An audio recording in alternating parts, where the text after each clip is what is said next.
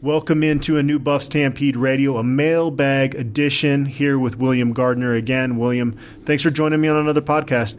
What do you think of these questions coming our way? I'm enjoying it. I think there's some good questions here. I think you need a special theme song for mailbag edition of podcast, mailbag podcast. Or I could sing. No, nobody wants that. As you know, Buff Stampede Radio is brought to you by the Everpillow, which is sold at infinitemoon.com. The Everpillow has been featured on the Today Show and in the Washington Post for a reason. They are fully customizable pillows for every sleep style.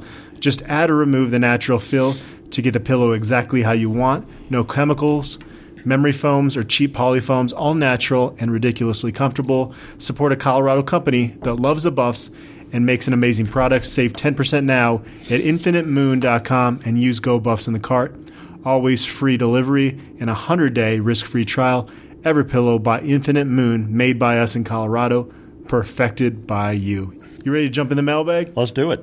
B.R. Buff asked, it seems in the past we have heard every year that the team is getting stronger, but the results on the field overall have not completely shown that the offensive line is strong enough to control the line of scrimmage. Mel Tucker is big on winning the one-on-one battles, and strength, among other things, play into that. What has changed to improve and increase team strength, especially on the lines? Well, I would start out by challenging your premise a little bit on this.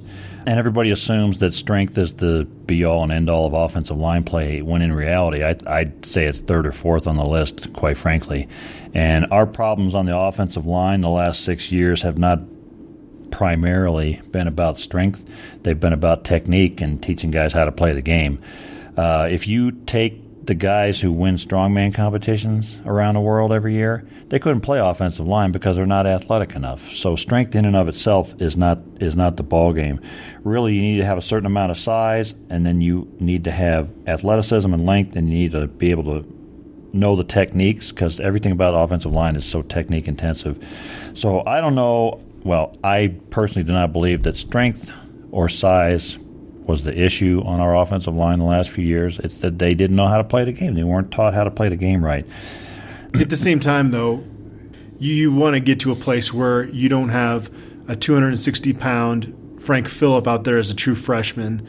You want guys to be able to develop more before they're put out in that position. Sure. Ideally, you'd plug in, 3 or 4 new 4th or 5th year guys every year to replace the guys that graduated. You'd never play a young guy.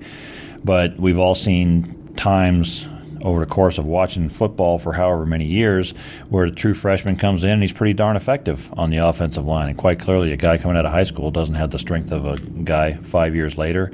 So it's really about, in that instance, athleticism and technique. So, yeah, I think we need to be bigger and stronger up front. But I don't know that it would have paid off necessarily without the proper techniques as well. And getting the right guys in the right positions is a big thing on the offensive line, because some guys can play all 5 positions and some guys can't. And, some guys can play both tackle positions and some of them can't, because it's surprisingly enough, it's entirely different to play on the right side than it is on the left side, because you do different things with your hands and your feet. So strength is a huge thing. And to answer the actual question here, what has changed to improve and increase team strength, especially on the lines? Well, first of all, they've intensified the strength program. Having that 9-week session instead of 4 or 5 or 6 weeks, whatever it was that it used to be in the wintertime, is a huge deal. Because there's all kinds of things you do in strength training in terms of periods. You lift this way for a certain number of weeks, and then you lift another way for another certain number of weeks, and then you lift another way to get right up to playing time. And if you don't have enough time, you're not able to do that. So the 9-week winter conditioning session was already one really big, important thing that we've seen change. I think they're working at a much higher intensity and work rate in the weight room. They've hired a couple of additional strength and conditioning coaches in there, which makes a big difference because you got a lot of dudes in there. And so cool to see Dede Goodson back in the program. Isn't that fun? That's really exciting. Yeah, and the more coaches you can have in a weight room, the better, to make sure everybody in there. I don't know if you've been in that CU weight room, it's a big room, and one guy can't see everybody in there, so there's more coaching going on. That's going to make a big deal. And then, quite frankly, recruit bigger guys, which is what we're doing. and I think Adam spoke with Drew Wilson. He talked about you bring in bigger guys, and I can give you bigger guys, which kind of sounds ridiculous, but that's one of the things I think when we see these 5 new ginormous guys come in on the defensive line, wow, all of a sudden we're going to look bigger, aren't we? Go Buffs 80 asked, if there was a team you could pick that would be in our schedule every year, who would it be? Well, I'd like to see Wake Forest. I spent a year there. Was not expecting that. No, well, it's not what everybody else. I think my names are not like. So I had Wake Forest, Georgia Tech, Virginia, maybe the Mississippi schools, Mississippi State, Ole Miss, which they're not world beaters, maybe not the most exciting teams in the country, but they're in places where we're recruiting now and fun places I would like to go as a visiting fan. So I don't know. That's kind of what those are the things that came to my mind. I didn't want to add I don't think we need to be adding Ohio State and Alabama and you know. I will say I would prefer the way they're scheduling right now over having one team to be on the non-conference schedule every year, especially given with Pac-12 having 9 conference games. I like scheduling one marquee team that you can get a home and home with. I like having an FCS program on there because you need to get some wins. I like the fact that they're not going to have to play CSU every year, but I like that that's still going to be part of, off and on, they're going to play them. I think people will – most CU fans won't admit it, but there might be a small part of you that once there's a break from playing CSU, it'll be more exciting, especially with it going back to campus. Well, and that's how I feel about the Air Force game this year. I'm very excited about that game. It'd be a lot of fun. I mean, that's a super exciting team to see on our schedule for me. It's different. It's not like when we go, if we play there, it's not a big road trip or anything, but it's a totally different kind of football that we'll see on the field, and I think it'll be fun. So, yeah, I like moving it around. Those are the kind of teams that I had thought about. I mean, there's we're really recruiting Mississippi a lot now, so maybe Mississippi State and Ole Miss, some of those teams down there. I mean, you schedule it so far out. Who knows? That's still going to be the case when they play a game. If you put a gun to my head and said you have to play one non-Pac-12 team every single year, I'm picking Nebraska because last year that was fun. It's the closest thing that CU has to a rival, and they're missing that in conference play. And, yeah, there's some bad feelings against Arizona State, and some different fans have different feelings about different Pac-12 schools, but it's pretty clear when it was leading up to that game, it kind of got everybody's emotions back from the old Big 8, Big 12 days, and going out to Lincoln and covering that game, and of course how the game ended. It was a great experience. And there's still the nastiness between the two fan bases, and even after the game, there was all that back and forth and jawboning. And I just saw an article, I think on the Nebraska site, doing a preview of Colorado, and I think the guy started out by saying, "Yeah, our wannabe little brother." Okay, see, so the even after all these years, you want that though. Feeling, it's good, yeah, right, and because it kind of gets you going, and you want to say something back. But when we talk about scheduling teams, what kind of things are you looking for? Do you want to see like top 10 teams on our schedule, or I want animosity and a rivalry. That's what I want because again, Colorado doesn't have that in the Pac-12, and Nebraska's so easy to hate because they're so nice to your face. And then they're so brutal on social media. Right. And let's get nasty here. They're so delusional, too. I mean, they still think that they're the 1990s Nebraska Cornhuskers, and they haven't done anything in years. Yeah. So, but I would prefer playing Nebraska and then maybe CSU for a couple years and then taking a break from that and then going back and keeping both those schools as part of the future schedules. But, again, I wouldn't want to do that necessarily every year. Right. That'd be fun. I mean, I'd like to see Michigan State on our schedule. That'd be fun. I wouldn't mind if they scheduled San Diego State. It'd be a fun there you go. That's place to go, travel. That'd be a good one. So, yeah, things like that. Don't ever put Hawaii on our schedule again, please. Yes. Sorry, ripped open a wound there. No question. Let's move along to our next question. Doug 5374 asked, if all of the current quarterbacks remain on the roster, there will be 4 scholarship quarterbacks this time next year with the arrival of Brendan Lewis. It seems that each one may have the ability to play at a Power 5 school. Without naming anyone, but from talking with folks around the program, do you have a feeling that any of the current quarterbacks may be thinking of a transfer? One thing unique about the quarterback position is that there is only one that can play at a time. Lewis is 5 months from signing his letter of intent, but he's already said that he does not plan to be sitting on the bench for 2 years. As a current quarterback, I would either say, bring it, or if I were afraid of competition, I would begin packing my bags. Well, yeah, if a quarterback's afraid of competition, I think you're Jay Johnson. You hand the bag to them for them to pack it, because that's not a mentality you can have in that room. Well, and you see all the top quarterbacks go to the same schools, and so obviously quarterback is not a position where guys are afraid of competition. They all think they're the best guy that ever came along. Yeah. With regards to the particular question, I have no information. I've heard no rumors, innuendo, handwriting on the wall, or anything about anybody leaving. Well, if you're Tyler Lytle or Sam Neuer, and there's a point where you're going to be graduating pretty soon, and you could be a grad transfer somewhere, if you're buried on the depth chart, I don't think anyone would blame them for leaving. I think both those guys, and this is just my speculation, they're waiting to see how it plays out after Steven Montez leaves, and I think both those guys have potential. I will say with Sam Neuer, take what you saw at the spring game with a grain of salt, given who he was throwing against. And again, he had really good receivers against really bad cornerbacks, and he's better than what he's shown in games to this point. But I still doubt that he's the heir apparent to Steven Montez. Well, and I'm not a quarterback guy, so take what I say with a grain of salt too. But I just haven't seen anything from Lytle or Sam Neuer that says to me they're the next guy. Now maybe that starts to happen this fall. Maybe they get into a game when Montez has to go out and they show us what we need to see. But neither one of them has really blown the doors off for me. So I'm looking at Stenstrom and Lewis, and let's see what happens next spring. So, I mean, if Stenstrom or Lewis comes in next spring and they're lighting the world on fire and they're number one, number two, and whatever, whichever one is on top, then, probably some of these older guys are probably going to move along. But at this point, it's way too early to speculate because I couldn't even tell you who the backup's going to be this year. Yeah. Much less who's going to not take Steven Montez's My place. guess is it's going to be Tyler Lytle, but it's going to be a close race. Right. Tyler Lytle has quite a bit of arm talent, and I bumped into his dad after the spring game. He talked about how much he likes this offense, and it suits him a little bit better than what they ran in the past. Right.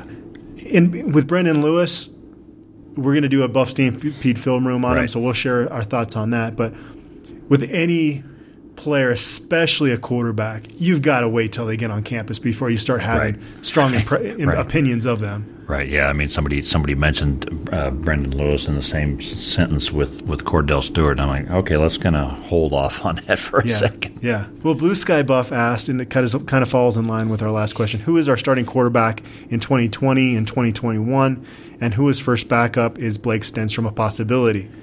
You just said you don't even know who our backup is this year. Right. I mean, I'd love to go out on a limb here, but I have no idea. I would lean towards either Tyler Lytle or Brendan Lewis, I suppose, if you put a gun to my head. I think Stenstrom's in the mix. I mean, from everything I've heard, he's got a tremendous talent and arm ability, and I don't know. We'll see what happens. Again, it's just wait till we haven't seen him on the field, so we don't know. The question with Blake Stenstrom that I have after watching his senior season at Valor is, does he have the moxie and the it factor that you need from a starting quarterback at this level? Right. There were times it looked like he got nervous in games, and he did have that horrific head injury that season. I don't know how much that played into it, but and we haven't seen him enough in high school games, much less at the college level. And by contrast, Brendan Lewis has been a starter for 3 years, 3 years, going on 4. All-state guy in Texas as a sophomore and as a junior. So he's got a lot of playing time under his belt. Will it transfer to the next level?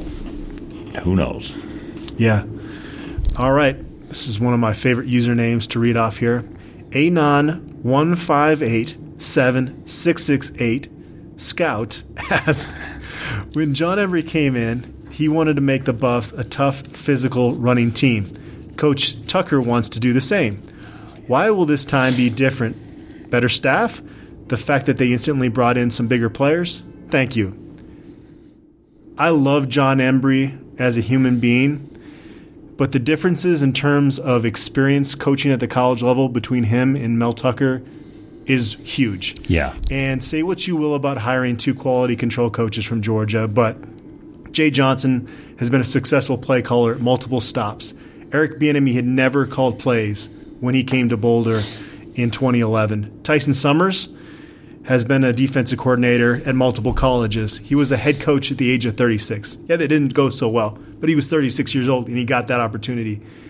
Greg Brown had never been a sole defensive coordinator at a college program when he was brought to Boulder back with Embry.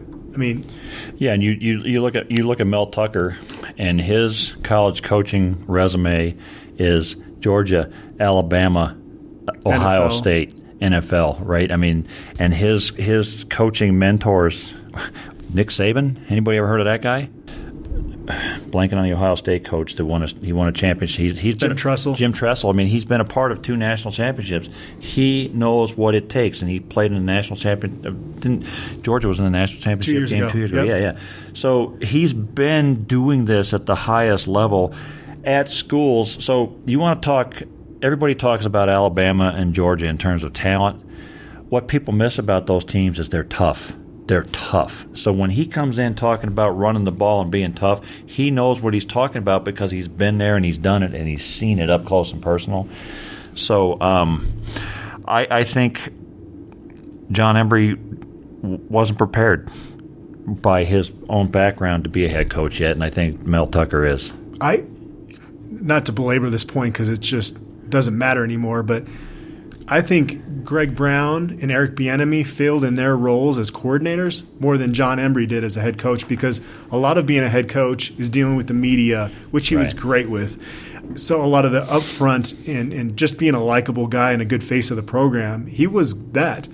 But you can't rank dead last in the FBS ranks in scoring margin and keep your job. It doesn't work that way. And there was a lot of conflict on that staff, and at least so far, and that goes to John Embry, and that was where he did fail, because you can't have a quarterback's coach basically want to leave after 3 games of the season because he doesn't want to deal with the infighting on the staff. That's not okay. Right. And starts your job as a head coach is to not have that happen. Right. And I think at least what we've seen so far, and it's really early in the whole new regime, but this coaching staff really seems to like each other. I mean, from what I see so far, they really seem to work well together in all the aspects of college football, where recruiting is just as important as player development, which is just as important as play calling or what have you.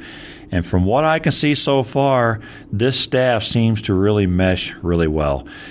And the other thing I would say in answer to the original question was, take a look at the players that Mel Tucker has brought in. He ain't kidding. He's bringing in some huge dudes that he's going to line up and say, stop us. Yeah. And that's a big, and that to me is, when you start bringing in those 320, 310-pound guys on both sides of the line, you're serious about getting tough and knocking people around. Yeah, and probably shouldn't even continue on with the John Embry comparisons, but Eric Bieniemy was also a finalist for the head coaching job. And so you had an interesting dynamic with the head coach and offensive coordinator, and those guys love each other, but there was maybe a little bit of a kind of a power struggle situation. With Mel Tucker, there is not another coach on this staff that doesn't know who the man is. Yeah, that's a good point. I mean, there is no question who's the boss in Boulder now. There is no question who the man is. You see him out there during the spring game? Yeah. He looks like a boss. Right, yeah. So I think it's very clear to me that it's very different. And, we've got the offensive line and defensive line coaches to do what he's talking about doing. And so I'm very optimistic about it. Puerto Rico Buff asked, question on linebackers. 3 very good junior college guys are coming to compete right away. Does Jonathan Van D stay number 1?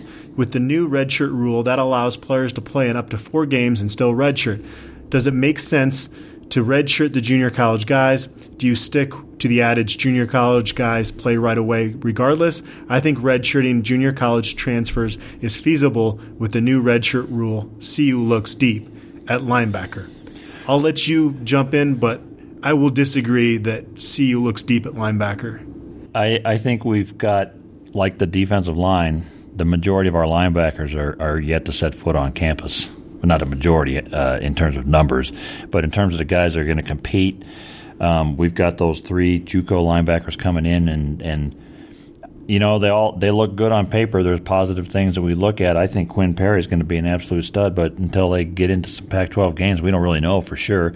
Jonathan Van Diest, we're all very high on, but he hasn't played in a Pac-12 game yet, really, at least not to any noticeable extent. I think in my view, we've got two proven NFL caliber linebackers in Nate Landman and Carson Wells. Beyond that, we got a lot of question marks. A lot of potential with these guys. Now, nobody works harder than Jonathan Van Diest, and he looked really good in that spring game. Give it to him, and I'm not taking anything away from him, but until guys play when it's really, truly live, you just don't know. So are we deep at linebacker? Maybe. Remains to be seen. I like Quinn Perry a lot.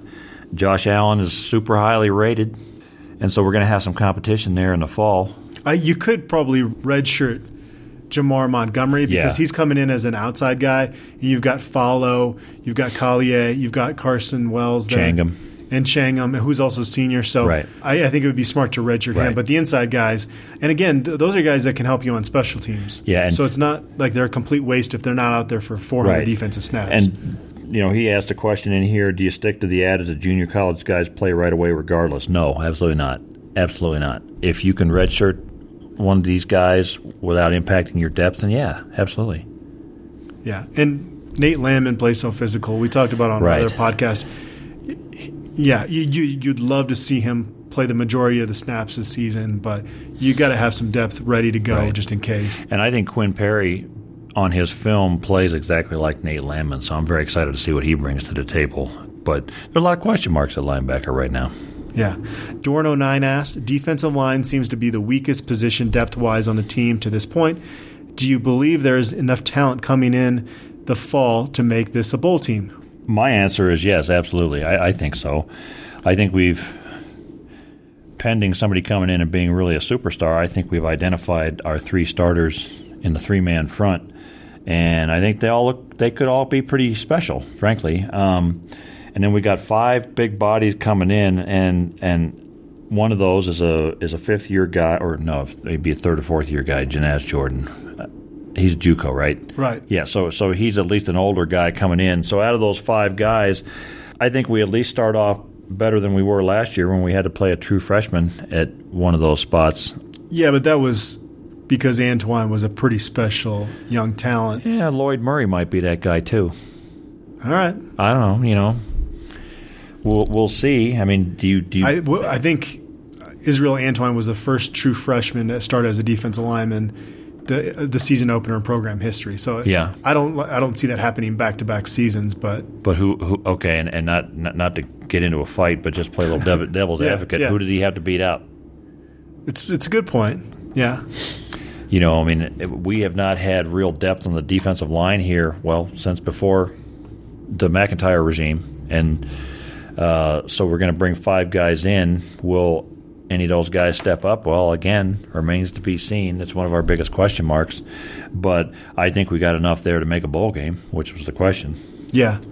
And one guy we talked about before even starting to tape this that maybe needs to be mentioned here is Dante Sparaco. Oh, yeah. Now has his hand in the ground and is not your typical walk-on. The reason he's a walk-on is because he left and wanted to come back. You're not coming back on scholarship until you prove something. Right. And I had not thought about him really at all except for when they said he was coming back until that spring game, and I was super impressed. Super impressed with what he did in the spring game playing defensive end. I mentioned this to you. I usually defer to these coaches that are around these players as much as they are, and they're trying to win football games. It's their livelihood. Otherwise, they're packing their bags and moving their family. Right. But every once in a while, you'll see a guy out of position. And Dante Sparaco, it was square peg, round hole with him as an outside linebacker. He's not quite as explosive as you need for that position. And he's always, since he was a sophomore in high school, had the frame where you go, that guy's going to be a defensive lineman someday. Right. I don't know why they fought that so much. And maybe he doesn't even transfer because big reason he left is because he didn't get along with his position coach. Well, he would have been coached by Quan Drake. So I don't know why it took so long for him to put his hand in the ground, but it's good to see him do that finally. Right. So he's another guy that'll be there in the mix. So, yeah, I think there's enough guys there. I don't know that we went to bowl game. Well, in 2016 we played 3 guys on the defensive line. Almost, Jace Frankie played a little bit, but we went through that whole entire 10-win season primarily playing 3 guys. Okay, so you can do it. It's not. You got to be lucky. You got to be lucky with the injuries for sure. So, do we have enough to get to 6 wins? Absolutely, I think so. Y.O. Buff asked, it seems like this staff is larger in numbers, and this is a theme I've heard being discussed by fans. But is it actually larger? What would be the benefits? Recruiting, game prep, and analysis? I think the same number of people are on the staff, because when they have the notes they give the media, it looks the same. They do. I think they have a little bit more on the recruiting side. Yeah, I think there's a couple. But they also had to replace some people. Right. Yeah. It feels like there's maybe a couple extra people in the recruiting staff, but that might just be they're more active on social media, right. And more out. Well, and there's clearly they've increased the size of the strength and conditioning staff by a couple of guys. I think they had Drew Wilson told me they had 4 before. I thought he. Well, I don't know. He had three, and then so unless they have more than 3 now, it's the same number. Yeah, and I don't know if they have more quality control guys now than they did before. So I guess we don't have an answer to your question. I think it's a pretty similar staff size, but I think, and I do think this is true. They're just more active on social media, so it makes it look like the staff is bigger. Would there be benefits to having more staff? Absolutely. I mean, I don't think most people can begin to understand how much work goes into preparing a football team at any level, even a high school level, but much less at this level.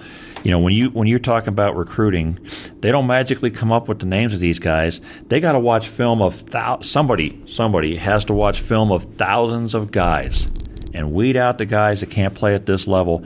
And so the actual assistant coaches are only looking at the guys that are cut off the top.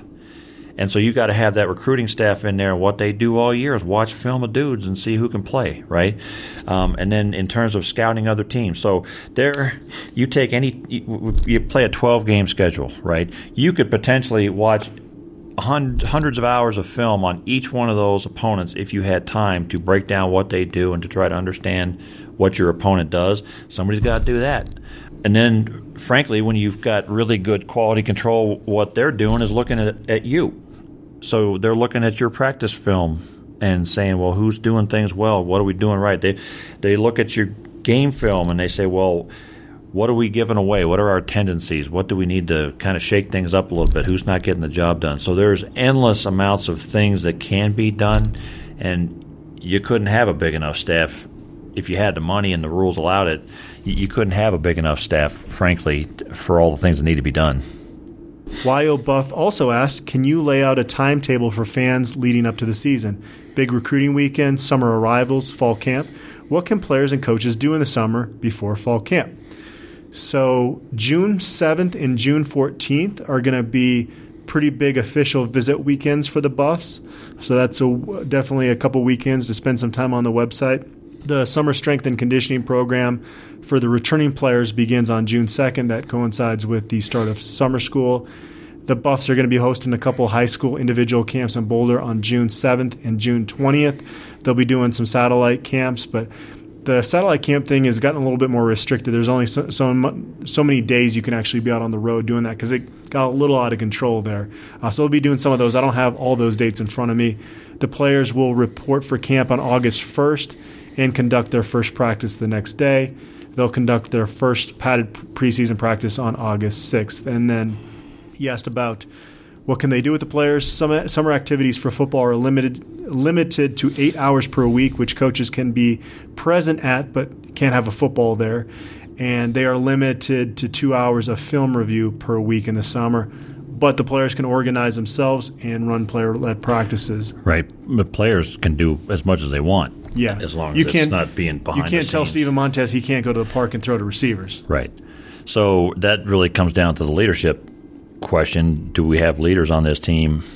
And I think back to being in the team house back in the days when late 80s and early 90s, and I distinctly remember, a time Eric Bieniemy saying to somebody in there, saying, look, if you don't want to work hard, I don't care how good you are, get lost because we don't need you. And that's the kind of leadership we need to get guys to step up and show up every day and really, really work hard to improve themselves. And I keep bringing up 2016. And one of the things we heard all summer long was how those senior leaders on that team got everybody together and really worked hard. So there's so much they can do in the off season to get themselves better and to make themselves ready for the season. The coaches are limited to 2 hours of film study, but especially with the new system on both offense and defense, those guys can study that on their own. And right. If you have a Nate Landman bringing other inside linebackers in there, a Tim Lynott, the offensive lineman, organizing that stuff, it's huge. Right, those older guys that have been around the block a few times and know how to watch film and what have you, you can get a lot done. GoBuffs88 asked, what former or current NFL wide receiver would you compare to Laviska Shenault? Which NFL team would put him in the best situation to succeed early in his career? Well, the name I come up with is Mike Evans from Tampa Bay, who's a huge wide receiver and a mismatch, one of the top wide receivers, I think, in the league. He's 6'5", where Laviska's maybe 6'3", but they're both around 225, 230. And that's a different kind of wide receiver that really creates mismatch problems. That's who I thought of. Dating back to his high school film, watching Laviska Shenault at DeSoto, maybe the dreads is part of it, but Larry Fitzgerald's always somebody he's reminded me of. Right, that's a good one. I don't really follow the NFL close enough to know. I mean, obviously, any team that needs a receiver, they can play right away. Well, and he's being looked at as maybe anywhere in the first round if he has a big season this year. So somebody who takes him, presumably, that's their biggest need. So it would seem logically that whoever drafts him, there's going to be a good situation for him there. Yeah. Wind in Buff asked, it seems like Coach Tuck is taking a national approach to recruiting. Do you think this will be successful? A larger player pool, but in the past we've had a tough time keeping kids from certain areas. Well, I think I read that between the lines to say from the South, that we don't keep kids from the South. In response to that, I would say, well, we got a big part of our coaching staff is from the South now, and so that if there's a cultural element, maybe those kids and those coaches will fit better. And if you bring more of those kids from that area, then they have more people from where they're from. That makes more sense. And, at the end of the day, kids stick around when you win. Our problems with keeping people around, I think, under Hawkins, I'm going to try to be nice about this, but our head coach was a nut. And we didn't win a lot. He didn't vet guys enough. Yeah, for sure. That's one thing I will say about Mike McIntyre is when their coaches were on the road, he'd say, hey, if you see the school janitor, ask him about the player. Right. What is he like in the hallway? Right. What do people think of him? Dan Hawkins, man, he did not vet these guys at all. That 2008 class that ranked 15th in the country, I mean, what a nightmare. What a cast of characters that group was. Oh my God, yeah. So that's a big part of it, and I think that we have a much more professional staff that's going to go into those details about these guys, and they're bringing them up here on visits and what have you. I to answer your question, I love it. I think it's great, and I think it's going to be successful. And I think we're already seeing a lot of guys coming in from areas that we haven't really recruited much recently. Jake Ray out of Georgia, come on, that's crazy. I love it. Who can not love that? 3 guys from Michigan. I love that because I feel like there's not as much of a culture shift from the Midwest to Boulder. I think places like Detroit and places like Michigan, they're not going to be freaked out by the weather, and those cities up there are much more like what they're going to see in Boulder. So I love the 3 guys coming in from Michigan. That's very exciting to me. But we had somebody on the board ask me, why don't we recruit St. Louis? There's a lot of talent there. Well, you have to have some ties to the area too. You don't want to just go into a place where you have no ties, and you can stretch yourself too thin. And that's a concern if you're going to recruit nationally, is you have to really pick your points and still make Texas, California, and Colorado the main priorities. And then you kind of branch out from there. And, these guys have connections to Georgia, so of course you're going to go there. Well, and back in the Bill McCartney days, we really recruited St. Louis very well, but Gary Barnett had roots there. Yeah. So that's why we went there and we were successful, because he had played at Missouri. And so, as you said, there was a connection there. Buff in Vegas asked, what's the biggest difference in the type of players this staff is recruiting compared to the previous staff? Aside from pure size for linemen, is there any specific quality they target with other positions? I'm still kind of gauging that? It's so early on. Yeah, it strikes me watching the film of these kids and kind of doing the homework on them. There's an intangible. I'm going to try to describe it. There seems to be more passion to how they play the game. A lot of these guys that they're bringing in, that you know, and I'd have to watch film and show you what I mean, but I don't know. I think they're looking for guys who love the game of football. And not to say that the last staff didn't, but obviously size and athleticism.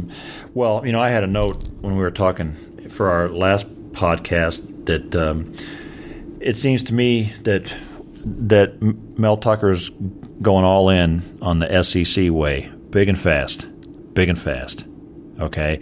And so that's the biggest thing to me is I feel like to me, and correct me if you think I'm wrong, but, man, we're seeing some speed. We're seeing some speed coming into Boulder on some of these visits. And, you know, a guy like Jake Ray is already ready to play size. Carson Lee is already ready to play size. And so those are the biggest things to me that come through. We get another recruiting question here.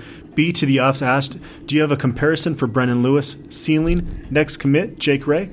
Any other targets that intrigue you that the Buffs have a legit shot at? And JDub925 asked, who are your top 5 wants that we have a legit shot at for this recruiting class, regardless of position? You know, for Brendan Lewis, the guy that keeps coming to my mind is, and I'm blanking on his name, the quarterback in the Hawkins era. Then we wrecked his red shirt 2 or 3 times. Tyler Hansen? Tyler Hansen. Okay. Yeah. Right off the top of my head, it seems like they had a lot of things in common. Now, okay, I'm sure you wanted me to say some All-American or Vince Young or something. Yeah, Cordell Stewart or what have you, but I don't want to get ahead of myself. I mean, look, if he was a Tyler Hansen, that'd be a pretty darn effective quarterback. If that kid had played for a better staff, I think he'd have done a lot of things. But is that a fair comparison? No, not really, because I that's just off the top of my head. Okay. So Cole Taylor's got to be on my list of guys. Right. Talk about a position of need tight end, a guy that can make plays as a pass catcher out of that position, a guy that's in-state. And this staff came in, and they were kind of behind the 8 ball with a lot of these 2020 recruits, which sounds crazy, but just how accelerated this recruiting process has gotten. It's unbelievable. So with all the options he has, I think that would be a huge get. Obviously, Jake Ray. Jake Ray. I mean, it starts and ends with Jake Ray. I mean, that's – you know, we got a couple of 4-star linemen over the last couple of years when there were issues, you know, when there were injury issues in both of those cases. And this will be the first time when we get a legit high-level 4-star guy early in the game who likes us. So it starts and ends with me for Jake Ray. And then, yeah, Cole Taylor. That's kind of a no-brainer. If we really want to revamp this offense and use the tight end, that's the guy we want. Yeah. Jordan Berry was a 325-pound defensive tackle from California that is committed to LSU, but he visited Boulder in April, so keep an eye on that situation there. If I think CU is going to need to win quite a few games this year to flip a guy like that. Ricky Correa, I think he is the nose tackle of the future for us. If we can get him, I think he's our next big body right there in the middle of the defense. Yeah. What about Patrick Jenkins? He's a defensive end from Louisiana that's scheduled to take an official visit to Colorado in June. And yeah, so I think we're going to take, if we get Jake Ray. You asked about what the next commit is. Well, knock on wood, Jake Ray. We can hope, right? If we get him, I think we only end up taking one other offensive tackle. So, maybe a Jalen Jeffers. I'm blanking on the name. The big kid from up in the Pacific Northwest, really ginormous kid up there who I really like, and maybe we'll come up with his name here in a minute. But if we had Jake Ray, Carson Lee, and someone like a Jalen Jeffers or the kid I'm trying to think of up there, that would be a really good. Caden Stephen? With C-A-D-Y. Yep. And, that's the one I'm thinking of. And those two, Jalen Jeffers, Caden Stephen, are the two guys I would like at offensive tackle. Caleb Fourier at tight end. Looking at running backs, Taj Brooks is a guy I wouldn't mind having be coming in as our running back recruit. Javion Sunday is a workhorse back, too. That would be a good get there. So those are my names. But obviously I'm heavy. We still need a tremendous influx of talent and size on both lines. Buff in DC asked, how often do you know a commitment is coming in advance so that you can have material prepared when it happens versus how many happen when you're unaware that it is going to happen? He knows everything in advance, and he just holds it back from us. Well, because they announce on Twitter now, it's almost every time you know in advance. And if you're smart, you pay attention to my crystal ball picks. It's the way of letting these kids have their moment, but still kind of dropping a little hint out there. Breadcrumbs. And I think I'm like 93%. So, I mean, I guess 7% of the time I'm wrong. But usually that happens when a kid later flips and I forget to change it. So it's very rare that we don't know what's coming. But aside from the Denver Post with Jake Moretti, generally people are smart enough to just let these kids. I mean, do you really need to break a commitment these days? Well, it's all over Twitter 30 seconds after if you broke it anyway. Right. And then you've ruined the kid's moment. Like, what's the point? And it's not a huge scoop in a larger sense if you're the Denver Post. I mean, you're not going to sell more papers because Jake Moretti committed to CU. No. I mean, I get the old school journalism stuff, but that's more of uncovering corruption. Right. You're not doing that when you're covering recruiting. I'm sorry. Right. All right, let's move along to our next question. Wild Buff asked, how has Juwann Winfrey looked in Broncos minicamp? I don't know, but he signed a rookie contract with the Broncos this past week. $160,000 signing bonus. That's a nice little perk for somebody that, we didn't think was going to get probably drafted. Right. And, because of his injury history. Right. It's the biggest real surprise for Buff fans on draft day, I think, was him getting drafted. And then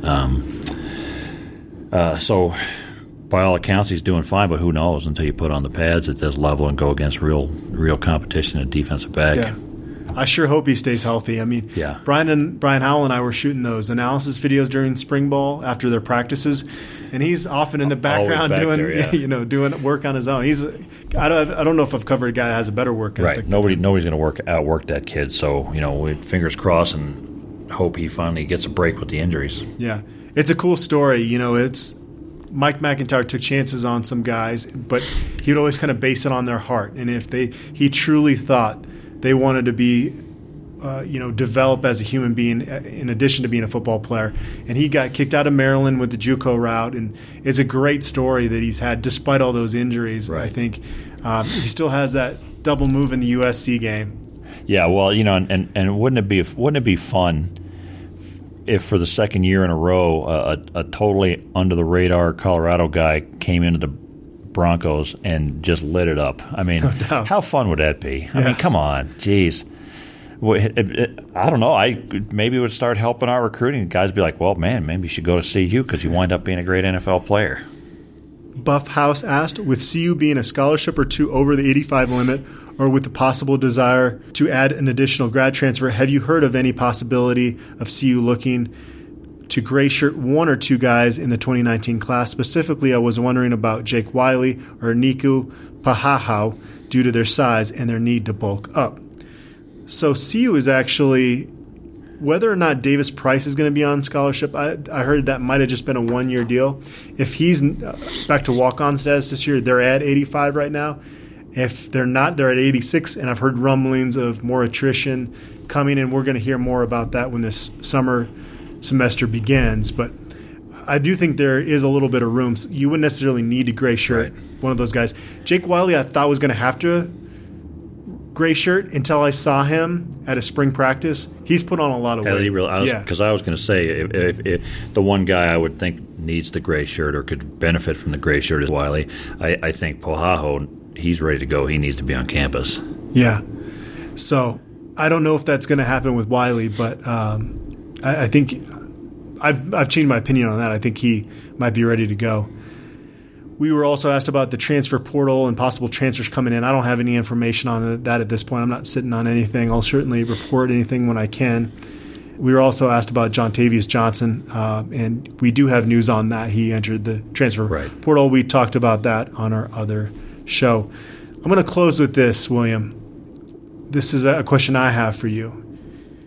What would constitute a successful first year for Mel Tucker and his staff? 6 wins in a bowl game. Period. Okay. End of story for me. I'd love to see 8 wins. I don't know what I can't really wrap my mind around the idea that we wouldn't get 6 wins.